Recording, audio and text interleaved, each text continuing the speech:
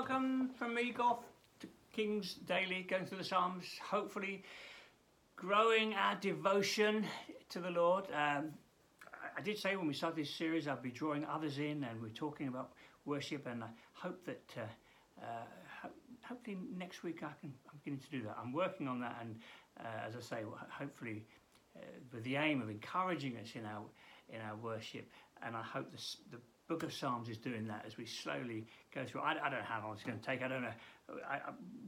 Let's see where we go. Meanwhile, it's doing me good. I hope it's doing you good. And Lord, we ask you that for your help, that you would do us good as we spend these few moments before going into all the demands of the day. Oh Lord, we want to walk well for your glory. So please come and help us. Speak to us in Jesus' name. Amen. Okay, we're Psalm 11. It kicks off right in the thick of it, under pressure. Sometimes called the Psalm of the Steadfast, because it is about trying to hold on. Some people think that the setting might be where early in David's life, when he was in Saul's courts, and he was getting a bit too popular, feared for his life, and the thought of running away and hiding and so on and so forth. Anyway, here we go, Psalm 11. In the Lord I take refuge. So how can you say to me, flee like a bird to the mountain? There's the temptation to run for it, okay? And so David's kind of resisting the urge to quit, okay? Perhaps you and I know what that's like at times. You feel like, blow Lord, this isn't worth it. It's hard following you. It's hard. I'm taking my knocks here, Lord. I'm putting up with grief here. Do you know that feeling? Maybe you do. So the temptation to run, but so he's making this defiant declaration. In the Lord I take refuge. Love it. It's not highlighted in mine. I'm going to highlight that in a minute. In the Lord I take refuge. What a wonderful declaration when you feel weak, wobbly, and just ready to head for the hills. Okay? In the Lord I take refuge. How then can you say to me, flee like a bird to your mountain, as opposed to the mountain of the Lord, I guess, Zion and so on. Look, the wicked bend their bows, they set their arrows against the strings to shoot from the shadows at the upright in heart. When the foundations are being destroyed, what can the righteous do? He's really in the throes here of, Lord, it's hopeless. What can I do? Have you ever known? I'm sure you've known that. Times like that. Lord, what am I going to do here? What can the righteous do? I so love this with David. He speaks to himself, reminds himself of things. I hope you do that. When you're tempted to despair and give up, remind yourself. And that's what's happening here. David is reminding himself, the Lord is in his holy temple. Lord, you reign. I'm not letting go of that. I'm holding on. The Lord is on his heavenly throne. He observes everyone on the earth. His eye examines them. Lord, you do know. You're not unaware of the situation. You know. He's reminding himself. You need to do that. The Lord, he observes everyone on the earth. His eye examines them. The Lord examines the righteous. Oh Lord, you know me through and through. You do. You know you know it all. You know me. But the wicked, those who love violence, he hates with a passion. Strange language. You might think, well, isn't God a God of love? Well, yes, he is. Yes, he is. But he hates unrighteousness, and he hates the actions of the unrighteous. On the wicked, he will reign. This is really big,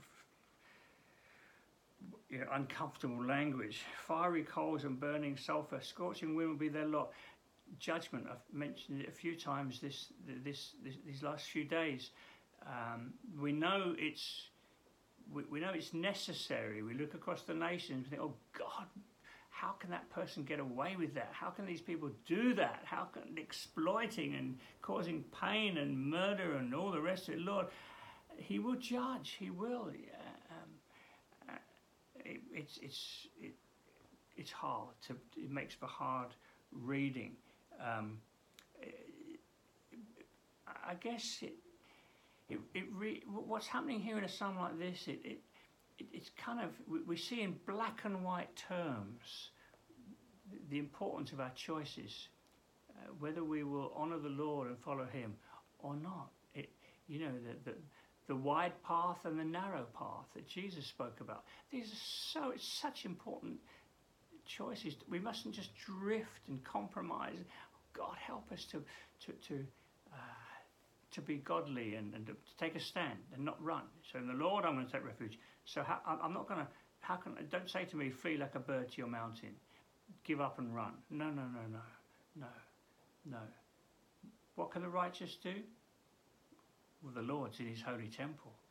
Remember, this is what the righteous can do. He can keep heaven's perspective and walk in a godly way as a witness to the Lord. Okay, and then it's lovely here. If the first verse is all about where we should be, the last verse is all about what should be in our hearts. Okay, so the last verse: the Lord is righteous. He loves justice. The upright will see His face. Not going to run. What's going to be in our hearts? A love for the Lord, a desire for Him. The Lord is righteous. He loves justice. The upright will see His face. I love that, and it's a phrase that I've sort of really majored on these last few in recent years. You know, this word in the Hebrew, someone's face was their person. When it says see His face, it's like His. The Hebrew really means the upright will see His person. They'll know Him. Okay, and they use this lovely way of expressing that. See His face. And you know, of course, that lovely priestly prayer from the Book of Numbers: the Lord bless you, keep you. The Lord cause His face to shine upon you. That's the priestly prayer. That's what the priest wanted for all the people. That's what the Lord wants for us. That's what Adam and Eve enjoyed in the Garden of Eden before things all went wrong. In the cool of the day, fellowshipping with Him, face to face.